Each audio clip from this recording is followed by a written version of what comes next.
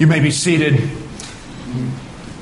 I don't know that too many of you keep up with the NFL draft, the National Football League draft, but I've been tracking with a story, and I found it interesting that yesterday afternoon, a moment in time took place that a young man had dreamed about for a long time. His name is Shaquem Griffin. What's interesting about Shaquem is not so much that he was the 141st all-around draft pick in the NFL yesterday by the Seattle Seahawks. But what's interesting about this story is that the Seattle Seahawks drafted a dysfunctional football player. You need to look closely. Maybe you didn't catch it. There's no left hand. Shaquem has no left hand. It's a birth defect, and doctors removed his left hand after he was born. And all of his life, he's grown up with that stump on the end of his no hand and one functioning hand. One thing that was kind of interesting, and it's a human interest story yesterday, is that when they chose him, of course, it was the fulfillment of a lifelong dream. He was a standout Division I college football player in Central Florida. He's had a good year. He has a twin brother who's also with the Seattle Seahawks, and it was their dream to be able to play ball together. It's a great story. His brother's name is Shaquille. And these guys both now are Seattle Seahawks. I found a quote from Shaquem that I thought was very striking as he was being interviewed there after the draft was announced. He said this. He said, "My dad never allowed me to make an excuse why I can't catch a ball." And that's a testimony about the influence of a dad, isn't it? But it's also a good setup for where we are today. We're going to talk about dysfunction. And you can either let your dysfunctions define you, or you can work through them and make them part of your story of grace. You know what a dysfunction is, don't you? A dysfunction is an abnormality. It is an impairment. If you look it up in Webster's dictionary, it even adds a definition that pertains to Shaquem. It is when pertaining to a bodily organ, it is incomplete.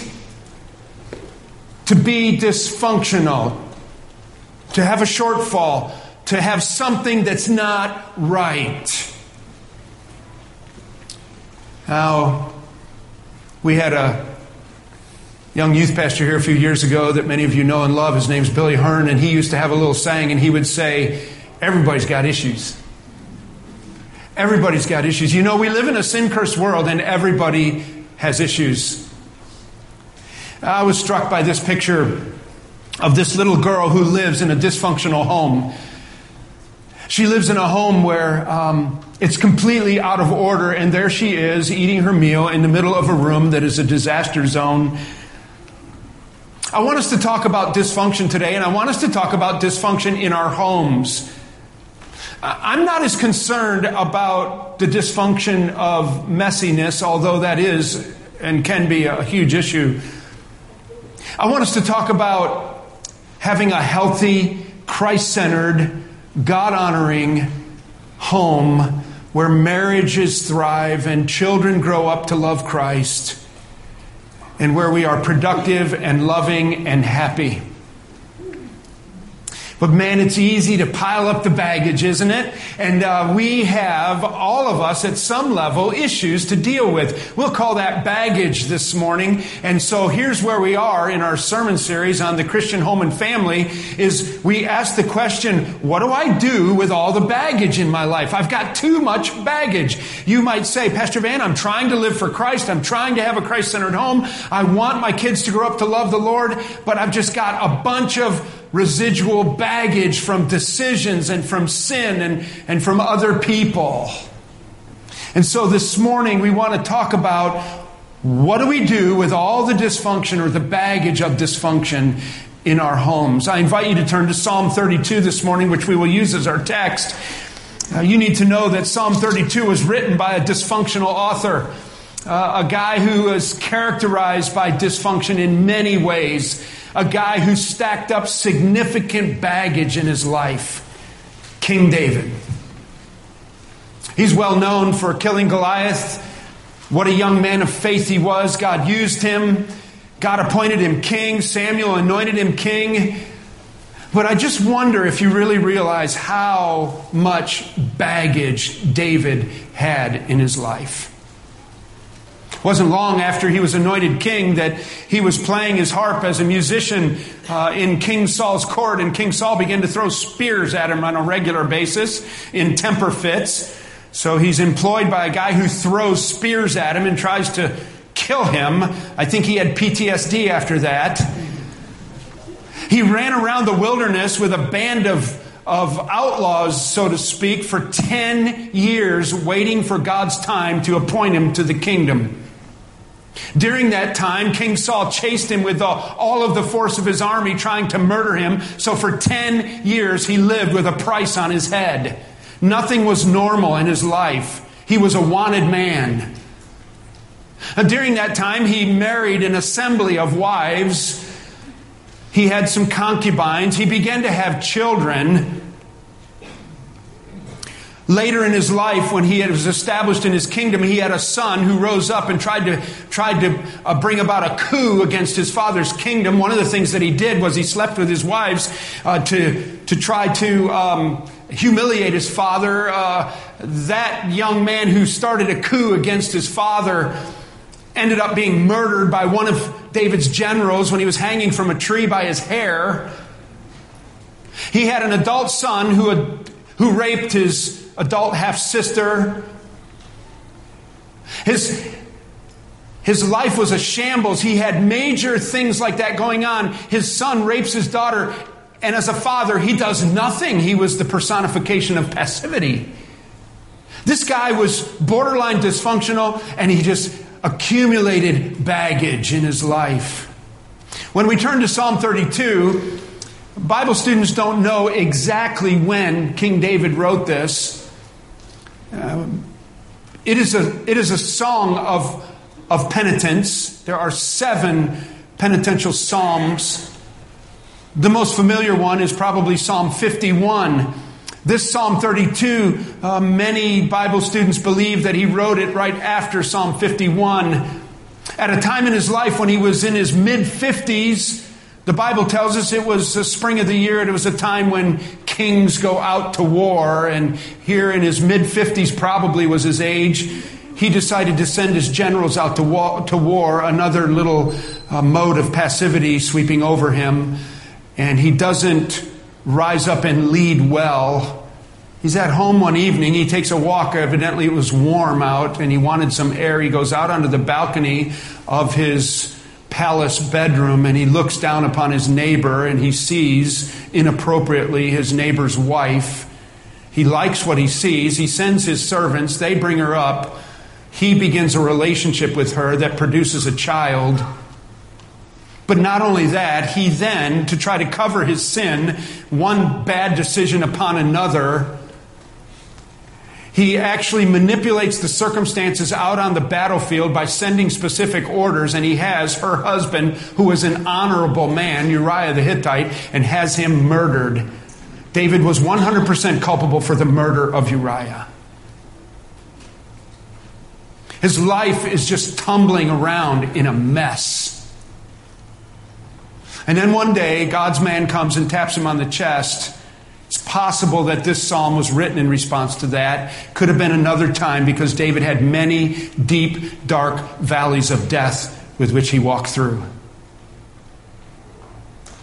Nathan the prophet, Psalm 51, we know is written in response to that for sure.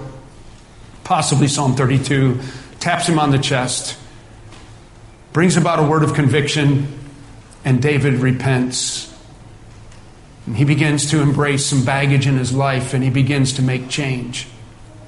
So what I'd like to do is I would like to interact with Psalm 32 and I would like to recognize in Psalm 32 some of the things that have to happen if you're going to overcome baggage in your life. If you're going to win over the dysfunctions of your life, you're going to have to do some things that David did. You're going to have to say some things that David said. You're going to have to believe some things that David believed. Now, it occurs to me that young people are really at an advantage. You see, you haven't had time to stack up the baggage in your life like this. I'm talking about young people who are 14, 15, 16 years old. And I really want to challenge you this morning that you are at a great opportunity to listen to the Word of God, to commit to the obedience of the Word of God, and to experience in your life in a way that maybe your parents can't even do, the blessings of obedience in your life. In fact, I brought my marker board along. What's your name again? Billy Kabocik. That's third service. I can't remember names right now. Help me out here, would you, Billy? Grab my marker board, and let's bring my marker board to the service. I know Bill Kabocik really well, and he's a dear brother. And I'm sorry I forgot your name. I forgot the deacon's name over there. I'm pretty sure I'm married to Janet this morning. I know I am. But thank you, Bill. That'll do it. That'll do it, man. Thank you. I don't know if can you see over there a little bit? So I thought I would remind you of a really important concept that I invented when I was a youth pastor. It's from my studied observation of young people. I've shared this with you many times. So if you already know this, bear with me. There are people here that need to know this, especially young people. And you need to understand that if you are younger than 19 years old, you need to be afraid of turning 19. Now, here's my whole point. I'm going to take just a minute here, and I'm going to help you with something. I want the young people to really listen to the message today. I want the old people too, but I want the young people really to listen to the message today, because, Boke, you can save yourself a truckload of baggage if you just yield to the Word of God. You see, what I figured out was that, and let me make what do you call that? Whatever it is in geometry. And, whatever he said. And there you have this arch, I call it. And what I think is that there is an apex to idiocy. And the apex to idiocy is up here. And what this is, it is a 19-year-old college sophomore. Okay? And I know some of you have heard this before, but a 19-year-old college sophomore, I have concluded, is the dumbest creature on God's green earth. Okay? So if you're 19 and you're not in college, you're not quite as dumb as somebody who is in college. If you're in the Army or the Marine Corps, you're not quite as dumb as somebody who is in college. So if you're like 15 over here, you're getting up the apex, you're working your way up, 17, here's 18, you need to worry, and then when you turn 20, you're thinking to yourself, I'm doing a little bit better. How about 21? At about 23, your parents will think you're doing better even. We laugh, and we think it's funny, but here's my whole point, young people. I wanted to get your attention, and I wanted to challenge you. Listen to me. I guarantee you there are a bunch of people in this room right now who wish they could go back to their 19-year-old college sophomore year and redo it, because that's the year they begin to pile up some baggage that they're still dealing with in their lives. And if you'll humble yourself and you'll listen to the Word of God, you don't have to start piling up baggage in your life. Baggage that becomes the influence of dysfunction. And so as we turn to Psalm 32 and we have our notes positioned, we want to learn from King David. And we realize that David is at a point in his life where he wants to deal with things with God. Let's read our text in its entirety, and then let's turn to our outline, and let's try to draw from this as we interact with David and what is happening in his life as he's seeking change. Psalm 32, beginning with verse 1. Blessed is the one whose transgression is forgiven, whose sin is covered. Blessed is the man against whom the Lord counts no iniquity, and in whose spirit there is no deceit. For when I kept silent, my bones wasted away through my groaning all day long. For day and night your hand was heavy upon me. My strength was dried up as by the heat of summer. Selah. Some people say Selah. It means to stop and to think about it and to meditate. Take it in. Verse 5, I acknowledged my sin to you, and I did not cover my iniquity. I said, I will confess my transgressions to the Lord, and you forgave the iniquity of my sin. Selah.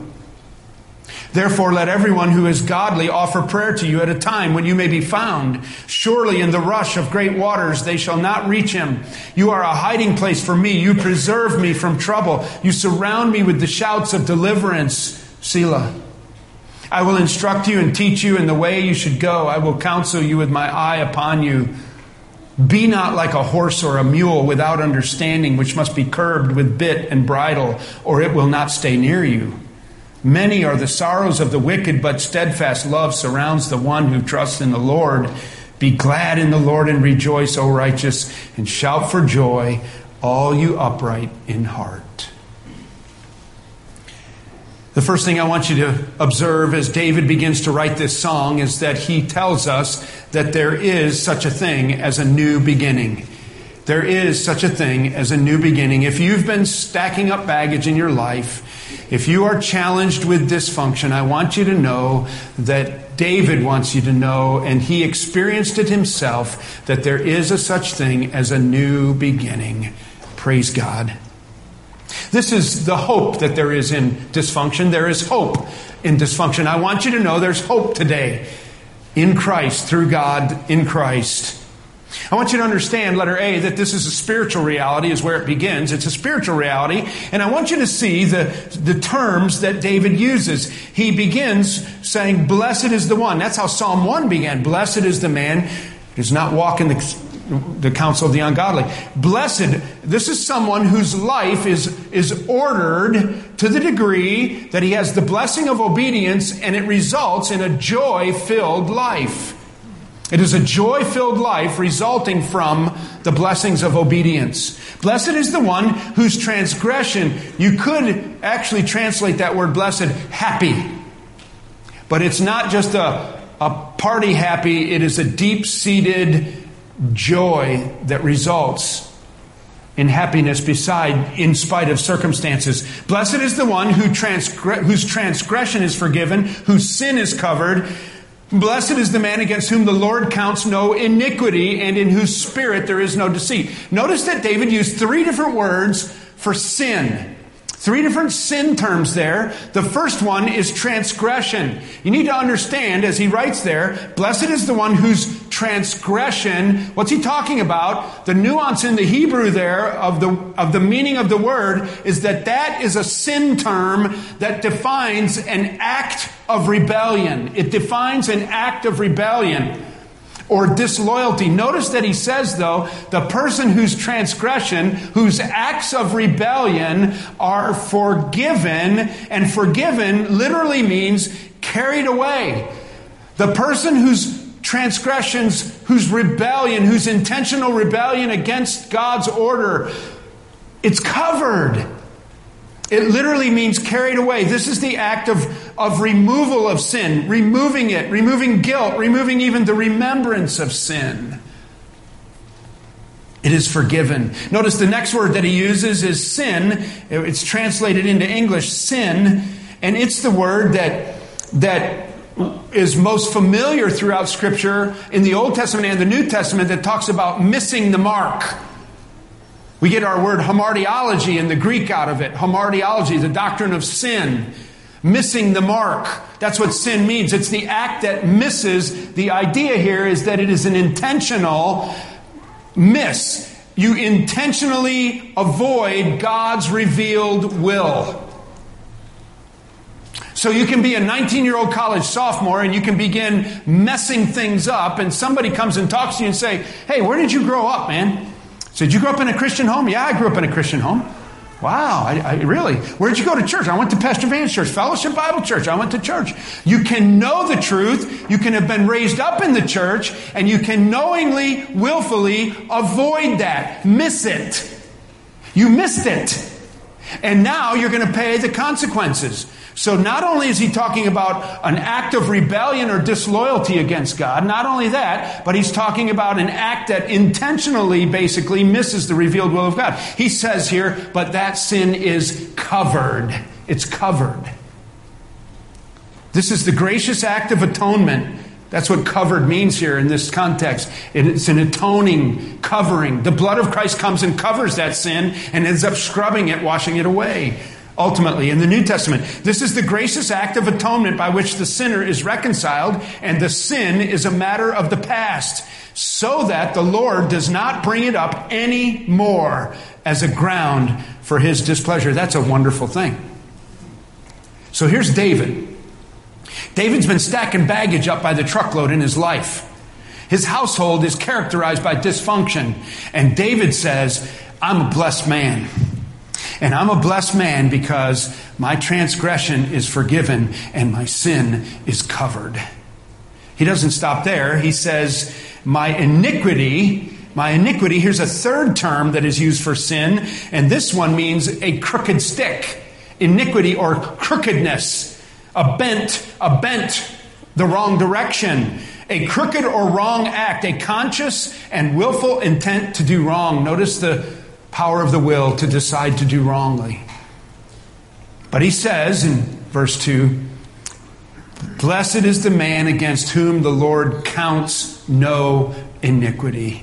The crookedness of my life, the dysfunction of my life, the sin-induced baggage of my life, the Lord doesn't count it against me. Whew. Wow. He doesn't count it. That idea of not counting sin, the idea that he doesn't bring it up anymore, that it's the same word as justified, does not count, is God's attitude towards those forgiven as being justified. It's a New Testament salvation word. It's a positional word. It's a once-for-all kind of word. It has to do with the day that you run to the cross, you admit your sinfulness, you receive the forgiveness that is in Christ from God by the substitutionary death of Christ, where he died for your sin, paid the penalty for your sin, and your faith and trust is in that act alone for your salvation. You are justified. The idea there is that no longer will sin count against you. The word justified has the idea of the official record having no account of your sinfulness. On the official record, there's no account of your sinfulness. And in fact, the only thing that shows up on the record is that you are in Christ. This is when you've been to the cross. This is when you've humbled yourself. This is in brokenness that David is writing this. David is recognizing how foolish he's been. And now he has a joy that's beginning to creep up in him because he said, I'm a blessed man. I am so blessed because my transgression is forgiven, my sin is covered, and the Lord does not count my iniquity against me. And I want to tell you something. This is a spiritual reality. It's a starting point. This means, letter B, this means that sin and dysfunction no longer need to be my identity. It is interesting to me how many people identify with their dysfunction. They identify with it and they describe themselves through their dysfunction. Some organizations teach you even to talk that way. Hi, I'm Van. I'm an addict. What's going on in your mind? What I'm telling you is that when you think biblically, you can know the joy of all of that being gone and sin forgiven once and for all. This means that sin and dysfunction are no longer my identity. I'm a new creation in Christ, 2 Corinthians 5:17. This also means that all of my past sin has been dealt with at the cross with finality. So this is a one-time thing that positions me in salvation. The life application is this. Transformation begins with salvation. Transformation of my life begins with salvation. This is what I'm talking about, is my justification. I'm talking about being at the foot of the cross, the blood of Christ cleansing me from all sin. And you say, but Pastor Van, I still got a whole lot of garbage in my life. And I say, I know that. Because we got day-to-day issues to deal with, don't we? But I'm telling you, the beginning of thinking biblically here has to do with understanding how David dealt with those three words. I want to acknowledge that A lot of dysfunction and baggage doesn't have anything to do with anything that you did or I did. Right? You say, Pastor Van, you don't understand. You don't know the people who have hurt me in my life. You don't know the wickedness that has gone on. You want to know why I identify with my dysfunction? It's because all my life I've been told. I remember sitting in fish camp on the Yukon River during my college years with my Uncle Bud. I talk about him a lot. He was an old swashbuckling bush pilot, outdoorsman. He impacted my life at a pretty high level. He was a born-again man at age 40. He did a whole lot of sinning before age 40. In fish camp, we had time to sit around, and every once in a while, a couple different times in 4 years, I heard him talk about when he was a boy in the northern Wisconsin with his sisters and what a wicked stepfather did to them. And he would tell us stories. And it'd break your heart. What that wicked man did to those children until they left. I met a young man whose father was so wicked up in Alaska. I met a young man, he was in his early 20s when I met him. And this is 35 years ago. And one day his dad came in and opened the cabin door, and he was waiting with the 12 gauge, and he shot him 3 times and killed his dad. Because he was so sick and tired of what that dad was doing to their house, to them. What do you do with that stuff? How do you handle that stuff? Well, I want to tell you something. All sin is dealt with at the cross. The only place you can deal with sin is the cross. Your own sin and everybody else's sin. The only way you're going to get through that, the only way you're going to get perspective, the only way you're going to figure out how you're going to put this together is run to the cross. And there you understand the substitutionary death of Christ, what God did because of sin, what sin did to God. And there's where you begin with a perspective. And so the starting point is the cross and my salvation. Secondly, David wants us to know that unconfessed sin will destroy my life. Unconfessed sin will destroy my life. We must keep moving here. This is the hurt of dysfunction. This is the hurt of dysfunction. Sin-induced illness is what I think David's talking about. Look what it says in verse 3. For when I kept silent, my bones wasted away through my groaning all day long. He's physically breaking down because of the guilt of sin and because of the pressure of the dysfunction in his life. James talks about this. James talks about bringing the elders in when you're sick and making sure you examine your heart and let them examine you to make sure that sin hasn't brought this illness into your life. Now, I want you to know that mental illness and psychological problems, emotional breakdown, those are serious things and they're complex. And I'm in no way trying to oversimplify the difficulties of people who deal with psychological, emotional, mental illness. I'm not a psychiatrist and I'm not a psychologist. I'm a shepherd of a flock. And I'm going to another shepherd who wrote down a song for us to challenge us, spiritually speaking, because one thing I know for sure, no matter what a psychologist tells you or a psychiatrist tells you, the only place that you can care for sin is at the cross. That's it. There's no other gizmo, gadget, or wheelie jig that's going to take care of sin. Just the cross. But mental, emotional, psychological illness can be, not always is, but can be a result of sin. And David's talking about his body literally reacting. He's talking about not being able to eat. He's talking about his food not digesting right. He's talking about having problems sleeping at night. He can't sleep. He can't think.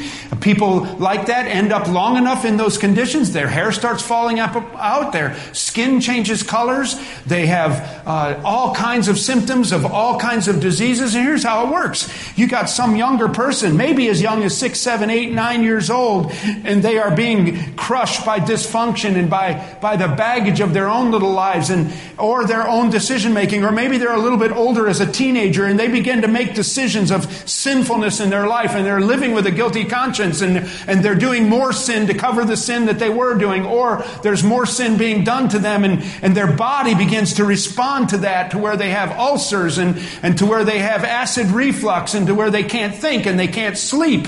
And so then they begin to take drugs and they drink alcohol and they do lots of things that then impair the body even more. And the next thing you know, they're losing weight, or they're actually cutting their body, or they're starving themselves to death. And the next thing you know, they're down the road and they're in a psychiatrist's office at age 25 and they're diagnosed with at least 3 different 3-letter word diagnoses. What do you do with that? How do you undo that? David says that my bones shriveled up. They wasted away. And then I was groaning all the day long. This is weariness without relief. This is the hurt of dysfunction. Sin-induced illness, weariness without relief, depression, hopelessness, becoming non-functional. Look at verse 4. For day and night your hand was heavy upon me. That's a guilty conscience. Listen to me, young people and old people too. One of the most precious gifts God ever gave you is a guilty conscience. Don't sear your conscience. Keep it sensitive. And he said, my strength was dried up as by the heat of summer. I didn't even have any strength. I could hardly put one foot in front of the other. I couldn't lift anything anymore. Life application, sin has consequences and it must be dealt with. Sin has consequences and it must be dealt with. The third thing I want you to see from David's song that he wrote in response to his baggage-filled life is somewhere along the line, I have to take responsibility. Number 3, somewhere along the line, I have to take responsibility. Look what he says in verse 5. And then, so my bones are shriveling up. I have no strength in my body. My gut isn't working right. I can't sleep at night. But then, verse 5, I acknowledge my sin before you. I am going to define reality now, David says. Somewhere along the line, and he's going to take responsibility. This is hard in my dysfunction. It's hard to do this, but it's necessary. You need to take responsibility for your sin, for your behavior and reactions to people, for my thought patterns, letter B, and my words. James chapter 3, verse 8 says there that the tongue is full of deadly poison. There are people whose lives and the rooms of their brain and emotional house are filled up with garbage from the tongues of other people. And the things they've been told and the things people have said to them. For my choices, letter C, my decisions, my future. Life application, I must stop making excuses. Look what David said in verse 5. I acknowledge my sin before you, and I did not cover my iniquity. No longer am I going to make excuses. I'm not going to cover it up. I'm going to expose it. That means I'm going to define reality. I'm going to call it what it is. And then, he said, I will confess. I will own up to it. I will confess my transgressions to the Lord, and then you forgave my iniquity. And I need to just sit here and think about that for a while. Selah. Notice that he used all 3 of the sin words in this section, in verse 5 as well. Sin, iniquity, transgression in a different order. See, somewhere along the line, you got to stop making excuses and you got to take responsibility. I don't know if it is because of your own sin that you've accumulated baggage, but you got to stop making excuses if it is. Somewhere along the line, you even have to stop allowing other people to define you with the kind of sin they're bringing into your life. You might even be a part of a family that has generational sin going on. And you might need to say, you know what, it's going to stop with me. I'm going to break the chain. I am not going to be the way my granddad was and my dad.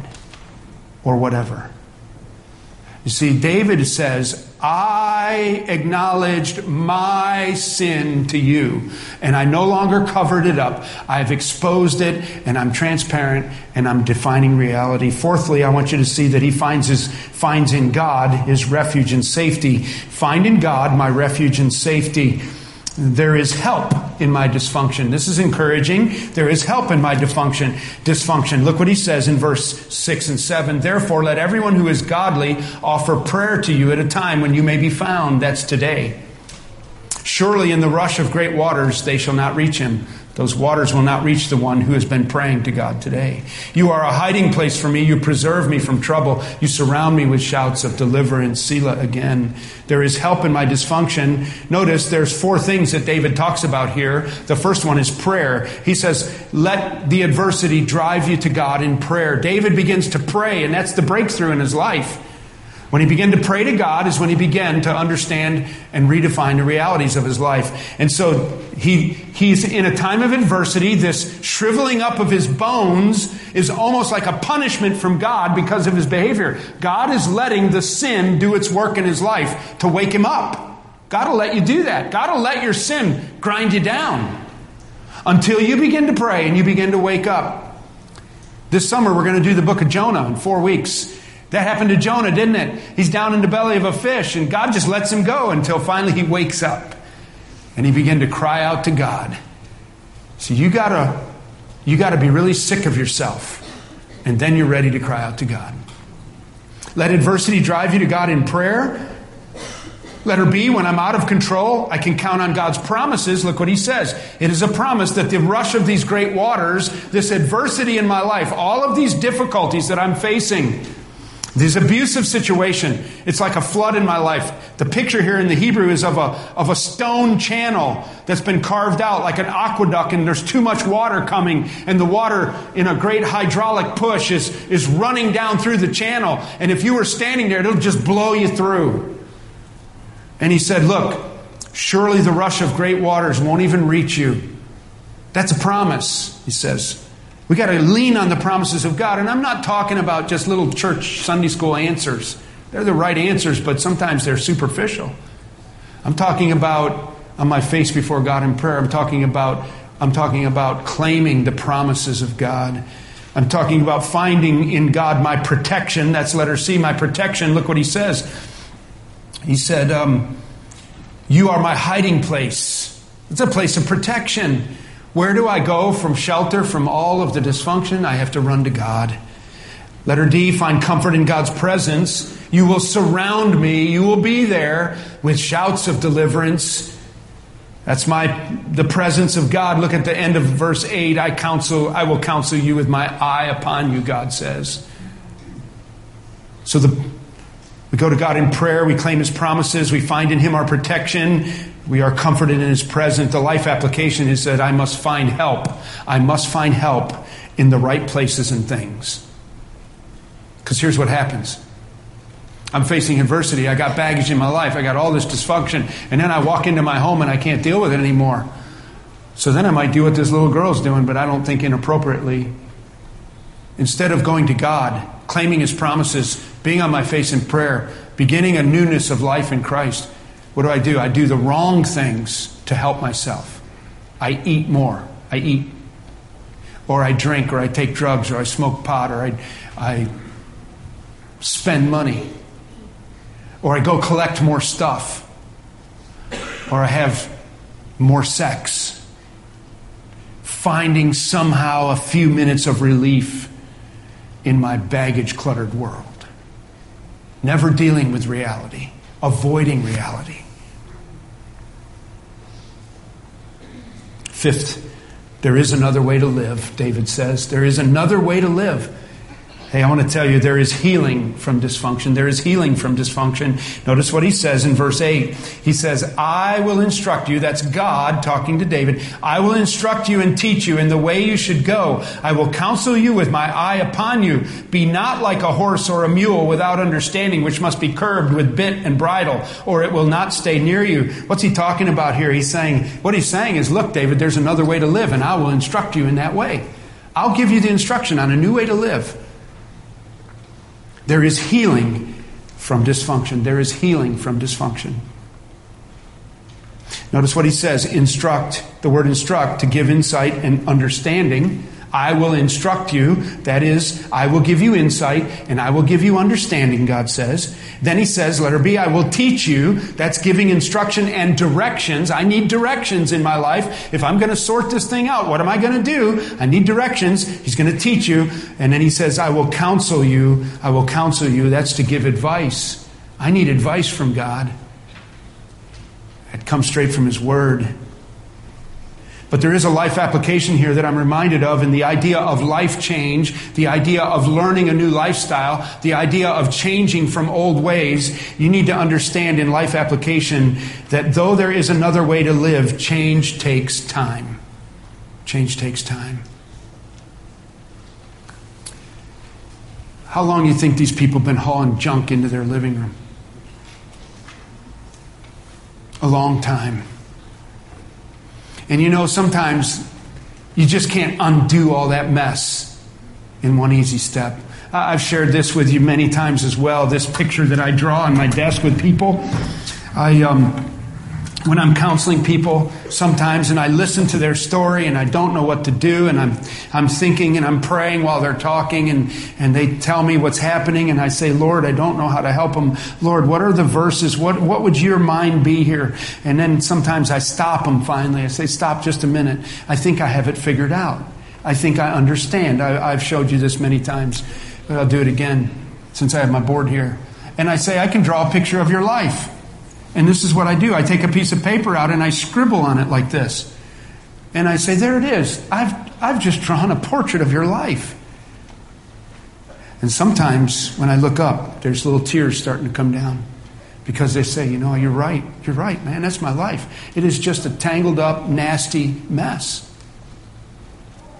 And then I try to give them some encouragement. And, you know, this is why we run to the cross right here, by the way, because there is no guidance counselor, there is no therapist, there is no life coach, there is no psychologist, there is no drug that can untangle this life mess. You can't do it. There's too many marriages and dysfunction. It reminds me of the woman in John 4 that came to Jesus. It's a wonderful story. And Jesus is sitting there, and you know, he kind of knows what he's going to do ahead of time. You know that, right? And this lady comes to the well there. And Jesus says to her, hey, why don't you run home, get your husband and bring him back to me, and I'm going to tell you something about living water. I'm going to change your life. And she looks at Jesus and she says, well, I don't have a husband.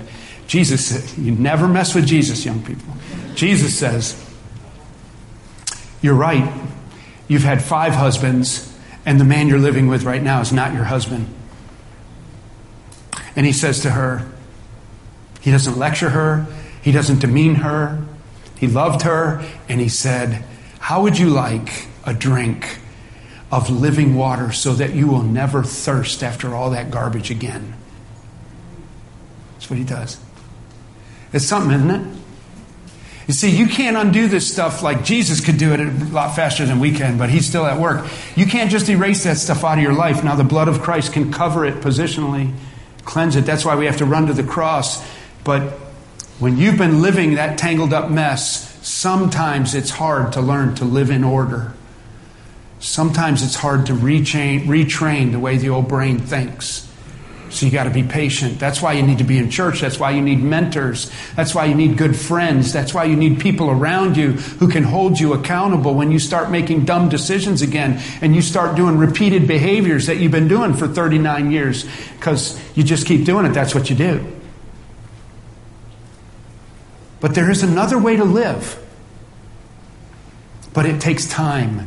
And that is sanctification. That is the working of God, retraining and changing you. Let's wrap up. Learn the joy of a surrendered walk with God.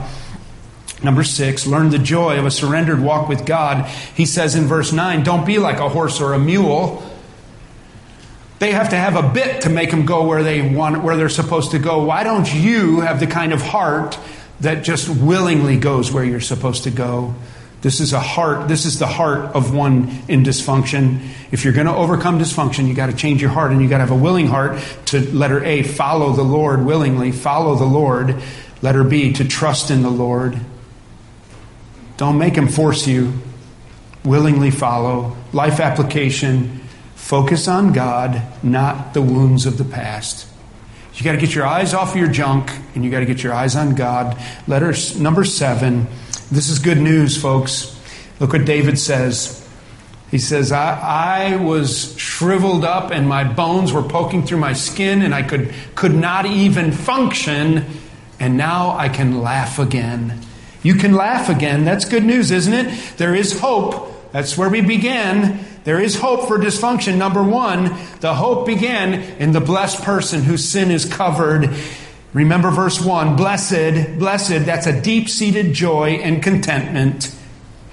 Life application, you got to look forward, though you can't look back. You got to quit looking behind you. You got to look forward. And we got to let God do His work, His sanctifying work, through the power of the gospel. Can you identify the junk in your life? Remember, that's what we're supposed to be doing. We're supposed to be identifying junk, because junk brings dysfunction, baggage. It accumulates. And oh, the joy of just simple obedience. Oh, the delight of a clear conscience. The healing that God can bring. I'm not trying to minimize some of the difficult relationships that people have to deal with. You probably need good godly counsel to help you figure out what to do with some things. But I'm telling you, there's hope, and you can laugh again. You can laugh again.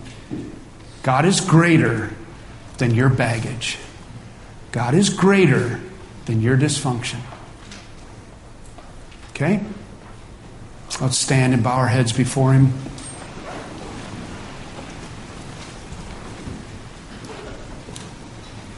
I'll be quiet for just a minute. If you need God to help you this morning, why don't you tell Him in the quietness of your own mind.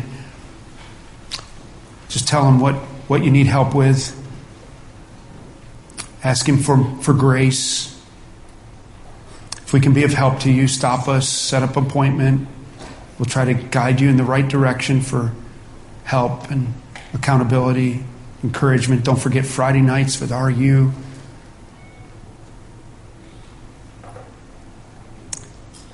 Father, we need your help. We've made many choices and decisions, and we've had people around us making bad choices and decisions, and we've allowed a lot of baggage in our lives. We need to learn how to think biblically, Lord. We want a newness of life, to restore the joy of our salvation, or to give us a joy in a brand new salvation for those who need to run to the cross for the first time. Father, would you just give us a wisdom, give us a grace and a discernment, give us a willfulness through prayer and your promises and your protection to begin to create the arena of change in our lives that we need. You can do it. We can't. And so we surrender ourselves to you today, asking for you to transform us, and then transform our marriages and transform our children and transform our homes. In Jesus' name.